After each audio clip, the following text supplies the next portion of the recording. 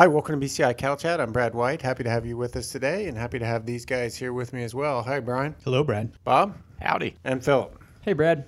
So we've got a good crew in here to answer some of your questions today, and we're actually going to spend quite a bit of time talking about different listener questions. We always appreciate when you send us those or topics for us to discuss. So we're going to talk about anaplasmosis, we'll talk about beta agonists, and talk a little bit about feeding some different types of byproduct feeds, some rice bran, not available everywhere, but certainly worth some discussion if it is available in your area, because some of those things will tie into other feeding practices. Before we get into those, guys, we're in the heart of the fall semester. All of us here work here at college.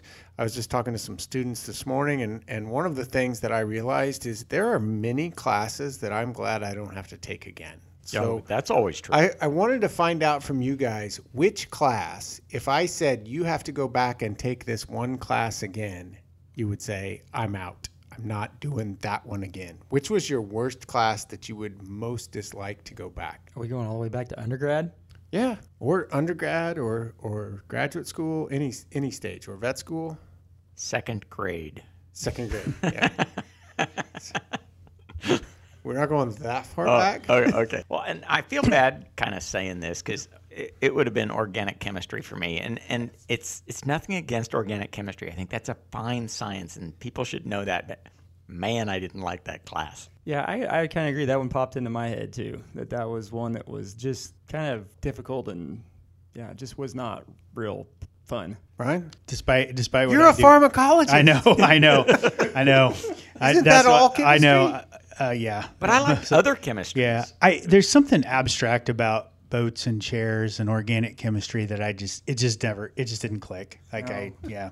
No, I love biochemistry. That's I like cool. biochemistry. Biochemistry is different. nutrition, and that's cool. But, So for those of you taking classes now, even organic chemistry, you'll still be able to look back on that in the future and kind of say, laugh. Hey, Hey. because most of the classes were reasonable as you go through.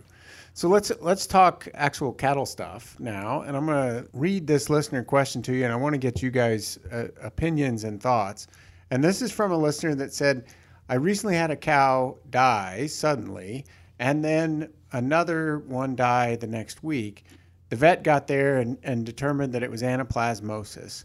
And so the question is, give me an idea of A, what is anaplasmosis? B, how could I potentially treat it if I see it? And C, how am I going to prevent it? So let's start with what is it? Bob? So anaplasmosis is a disease of blood. In other words, there's a parasite that gets on red blood cells. The red blood cells are destroyed. So the animal basically doesn't have enough oxygen moving capacity. So they're pale, they're kind of yellow colored, and they're not moving enough oxygen, and it can kill them.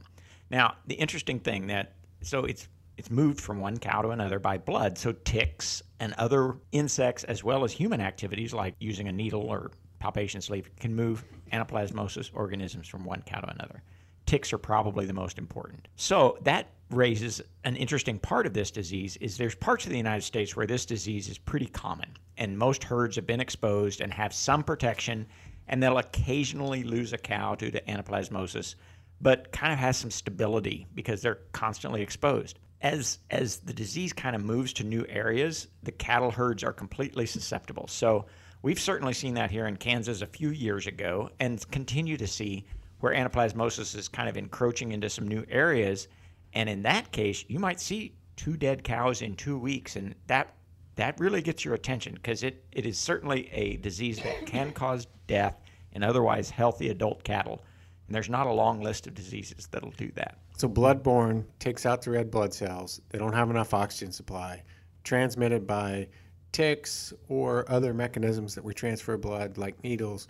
Some areas have it a lot. Some areas don't see it very often. If you have a herd that's completely naive, never been exposed to it, you've got the chance of having higher death loss. Did we miss anything there, Brian, on the basics of anaplasm? The only thing I would add to what Bob said is it's typically the older cows that are more affected. So younger animals do a better job of regenerating or making new red blood cells. So oftentimes if a younger animal, like I would say less than 2, probably even a little younger than that, if they get an infection, they still their immune system basically takes their red blood cells out of circulation. It recognizes that there's something wrong with them, breaks them down, but they're able to regenerate that fast enough where they will get sick, they'll turn yellow, maybe look pale, but they typically don't die at the same rate like an older cow because they don't do that. They don't regenerate new blood cells fast enough. So, given that listener question, if somebody had said 2 adult cows this time of year just kind of suddenly died,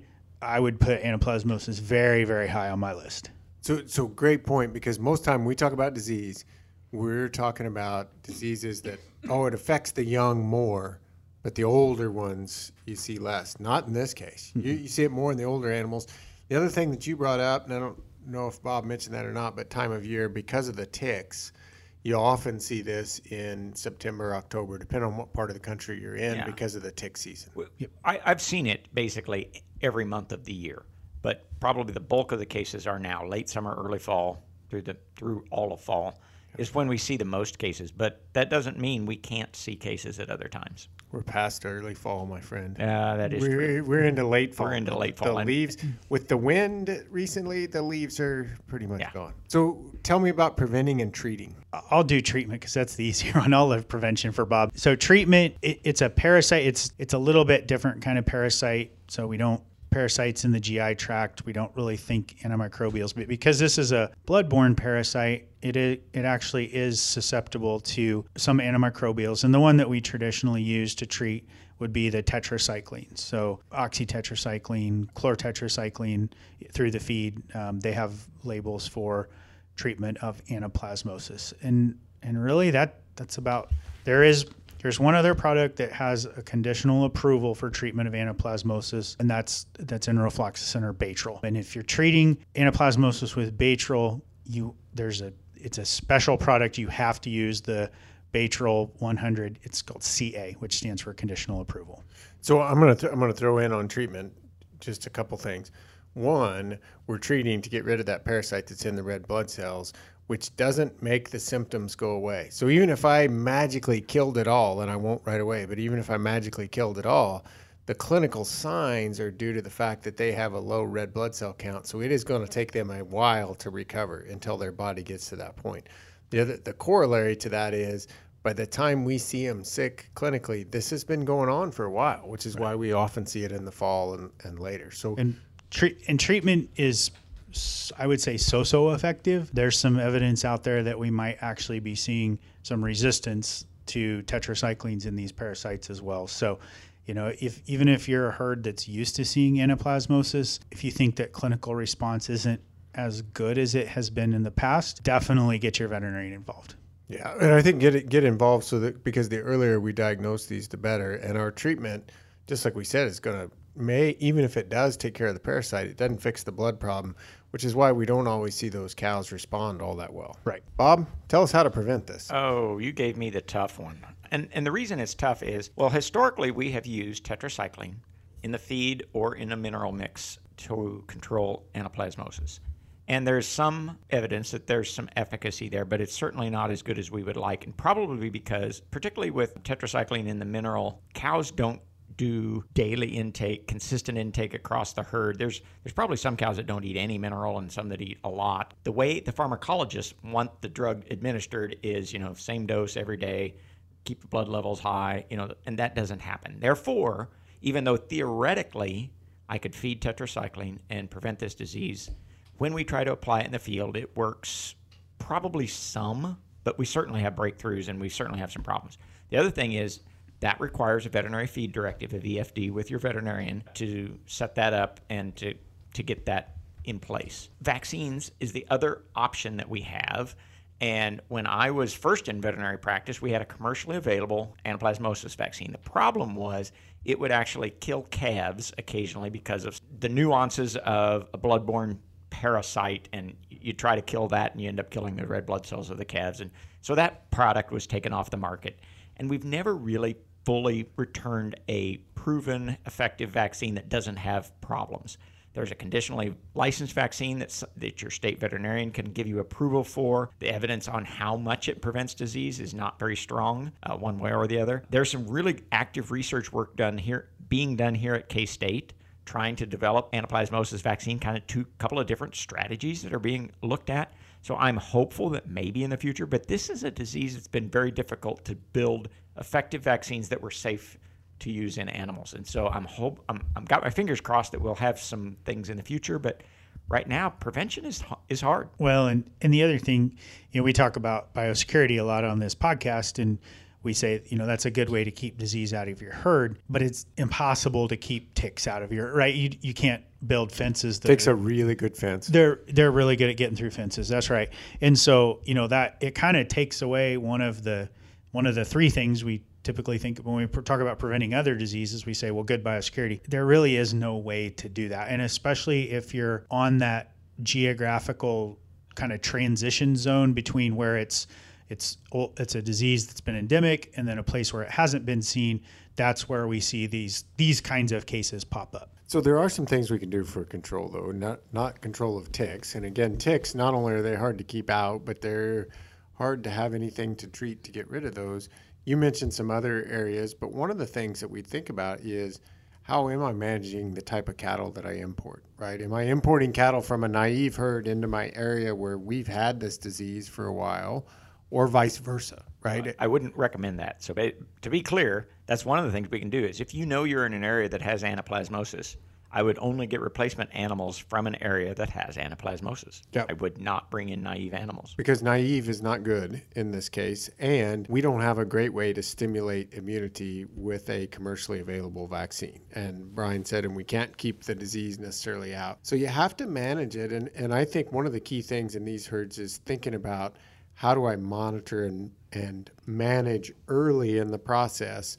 Because the sooner I intervene, the better off I am. And you're going to have these on and off. I practiced in an anaplasmosis endemic area, or the disease was present and had been there for a while, and we'd see cases every year. So I think that's a great example. Thank you guys for going through that.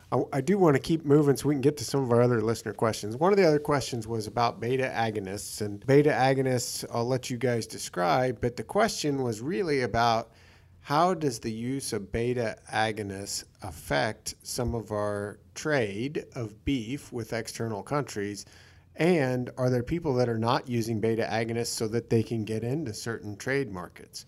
Before I get to the trade part, Brian, I'm going to ask you, tell us a little bit about what are beta agonists, what do they do, and why are we using them? So beta agonists they're drug products in food production. They're labeled for what we call production claims. So increased growth, increased rate of gain, improved feed efficiency. And I guess probably the most basic explanation of how beta agonists work are they preferentially partition to lean muscle. So they make that carcass more a higher percentage of lean muscle. And again, these are feed additives that we're using to improve weight gain or increase feed efficiency. And typically used only at the end of the feeding period for a relatively short Yes, that time. is. Yep. And so most of them, I think, are labeled for like the last 28 to 42 days or something like that. And again, because they're feed additives, we have to follow those instructions explicitly. So this the very is end of the feeding period. This is not something because we've talked about other feed additives like ionophores, for example, which improve efficiency, and we feed those often and many times throughout much of the life of the cattle. That's not the case with beta agonists, where we're only feeding them the last whatever period of time is on the label for that particular product. Bob, did you have something to add? No, I was just going to say it's really only the last 30 days to 6 weeks, and then so cow-calf guys aren't really going to utilize this product. It's just done at the feedlot phase. So Philip, as we think about those beta agonists, and we've talked about some of the reasons, and essentially Brian talked about we're going to add that lean muscle mass, which is important. Any other things you want to add on the beta agonist, and how does this potentially tie into some of our trade? Those products are approved for use in the U.S., but they're not necessarily approved for use in other countries. And so when we go to export beef to those countries, that becomes an issue. And particularly the question was referencing China. And about 15 years ago or so, China stopped all beef imports from the U.S., and just recently, in the last 5 years, we've got that market back open, but there is a specific condition that ractopamine cannot be used in those cattle that are marketed to China. So it's a trade condition. So as the question alluded to, Are there people not using it? Well, if you're planning to export to China, then yes. And we have cattle in the U.S. that are, depending on how they're labeled, they don't get any hormones, they don't get any antibiotics, they don't get any of specific agents that we provide, even though those things are approved here in the U.S. So as that changes, we know we've had more and more exports to other countries outside of the U.S. in our beef production. So that's part of the impact. Yeah, and particularly with the export, we've actually had some conversations with some people in the beef industry about this. And the way that, I know I said I didn't like organic chemistry at the beginning of the podcast, but the way that we find these residues is a chemical method, right? And so what we found is that the method that they use to detect ractopamine, all the chemistry methods that we use anymore are very, very sensitive. But this one includes kind of an extra step at the beginning. It actually increases the sensitivity of our ability to detect ractopamine quite a bit. And so we're talking about very, very low concentrations. Nanograms is a really small amount, but that's what we're talking about.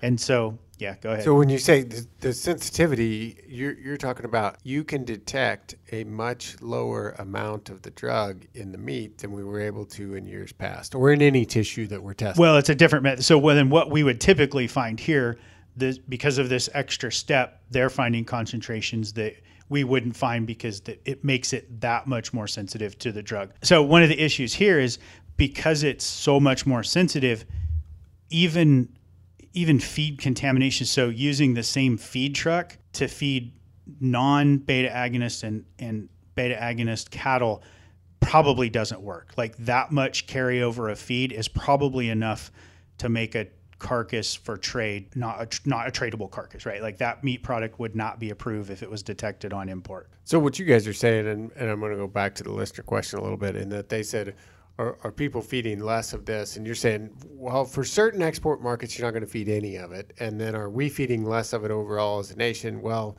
if we look back not very far in the recent past, we were feeding none of it, and now we're feeding some of it at label requirements. And I think we're coming to those different levels. And we don't see a big change or a big shift, but people are going to respond to the market and where the market incentives are. There's some trade-offs in feeding it. I get some more efficiency, but if I hit this export market, I may get this. So you have to figure out those trade-offs. Nice of us to talk about an economic topic when Dustin's not here. Exactly. That'll show him for not. I feel like there was less economists weigh in on this, so he'll have to weigh in next week. Well, I'm going to go to our nutritionist and ask this question because this is from a listener, and I think this is a good question. I'm going to kind of read as they go through. This producer has a chance to pick up some rice bran on backhauls. It's relatively cheap at $100 a ton, delivered in bulk tote bags. The only nutritional information is it's 12% protein, 12% crude fat, and 12% fiber. No experience feeding this. What advice would you give? Would like to feed it to supplement as prairie hay, feeding it to cows. So rice bran is a byproduct from the rice milling industry for preparing rice for human consumption. And you think about it as a byproduct versus a co-product. So a co-product, we use that term where the manufacturer has some specs that they try to meet on with that product. A byproduct is really something that they have that has some value, but they just want to get rid of it. They don't want to put any extra cost into that, and they just want to get rid of it for whatever value it has. And the problem with that is the nutritional content of that product varies a lot because they don't really put any effort into maintaining a certain quality. The issue with rice bran is that it is highly variable, and particularly with the fat level. And that becomes a problem for two reasons. One, if we get a batch that has a really high fat level and we get our total fat in the diet up above 7% or so, it will decrease feed intake. And that's in feedlot cattle. In hay-fed cattle, it's going to decrease feed intake at a lower level than that. And if we get a high level above about 5%, it negatively affects forage digestion. And so we have a negative impact on the major component of our beef cow diet. And what we're trying to use effectively and efficiently is that cheap forage. So my advice for using it is to make sure that you are testing each batch that you get, because it can be so highly variable that if you've got a diet formulated for specific content, then it may change widely. Yeah, because I actually, and I was just looking as you were talking, I didn't read well here because I skipped words, and what the question actually says is it's a minimum 12% protein, a minimum 12% fat, and a max of 12% fiber, which means just what you're saying is, in this instance, I should not read that as 12%, 12%, 12%. I should say, hey, this could be variable, and you're telling me it's going to be highly variable in many cases. So understand what you're getting into, because if I do something that 95% of their diet's hay, and if I do something to upset their digestibility or intake of that hay, I may have made a mistake that did not save me money in the long term. All right, well, I have a question. So Rice Bran has some feed attributes that make it at least a feed to look at. But there's other byproducts of rice milling, and I know of a byproduct called rice hulls. Is rice hulls similar, or is it pretty different? Rice hulls is quite different, and so it's a different part of the rice grain. And so, but it has very little nutritional value. It's very low protein. It has very low digestibility, so it has very low energy content to the animal. And so it's really just a filler that can be used in different situations in feed milling and manufacturing and stuff. But it's not something that I would want to buy as a commodity and use as a supplement to any animals. Well, it's a little bit inconvenient that Rice Bran is a high protein, high energy dense feed additive or feeds product, and rice hulls are a very low protein, low energy, and I darn well better make sure I know which one I'm talking about. Yes, you don't want to get those two confused. Yeah, and when you said testing, so would you just send this off to a feed analysis lab, or is there anything specific that you'd be looking for? You mentioned fat and the protein and that there's variability. How would you handle that part? Yeah, I'd want to send a sample off to a testing lab. The lab is going to automatically check for protein, NDF, ADF, which are the fiber fractions. They're probably not going to check fat unless you specifically ask for it. So you would need to specifically ask for a crude fat analysis. Because fat's what you're concerned about. Yes. Well, in this question, I'm going to go back to this question specifically. So they said delivered in bulk tote bags. So how do we know which ones are the same batch? Do we need to test I don't know how large the bags are, but should we test every bag? I don't know. The bags, bulk tote bags, probably around a ton would be my guess. And so I probably need to talk to the plant where you're getting them. How many of those bags do they fill out of a batch of processing? How frequently are you picking it up? Those types of things to get an idea of how many of those bags or how often you need to test. And good discussion there. And I think with any of those, whether it's a byproduct or a co-product, know what you're getting and at least identify, is there a lot of batch-to-batch variability? Because there are some other byproducts that are that way as well. You have some batch-to-batch variability. And if so, what testing am I going to do? So great summary today on those, and we always appreciate those listener questions or areas for us to discuss. As always, if you've got a good one, you can send it to us at bci@ksu.edu.